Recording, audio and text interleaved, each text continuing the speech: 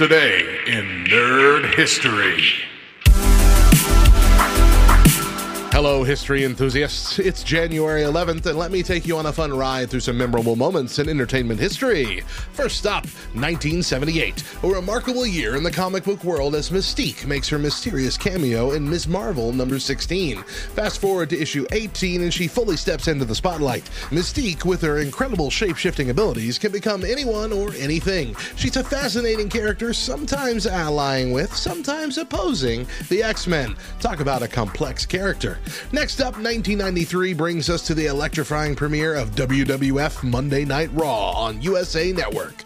Imagine the roar of the crowd as this weekly wrestling extravaganza becomes the flagship show of WWE. It's more than just wrestling, it's a showcase of sports entertainers at their best, making Monday nights something to look forward to.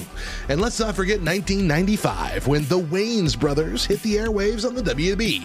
This American sitcom is not just any show, it stars the hilarious real-life brothers Sean and Marlon Wayans. They play siblings living together in Harlem, and let me tell you, their antics and brotherly love are comedy gold.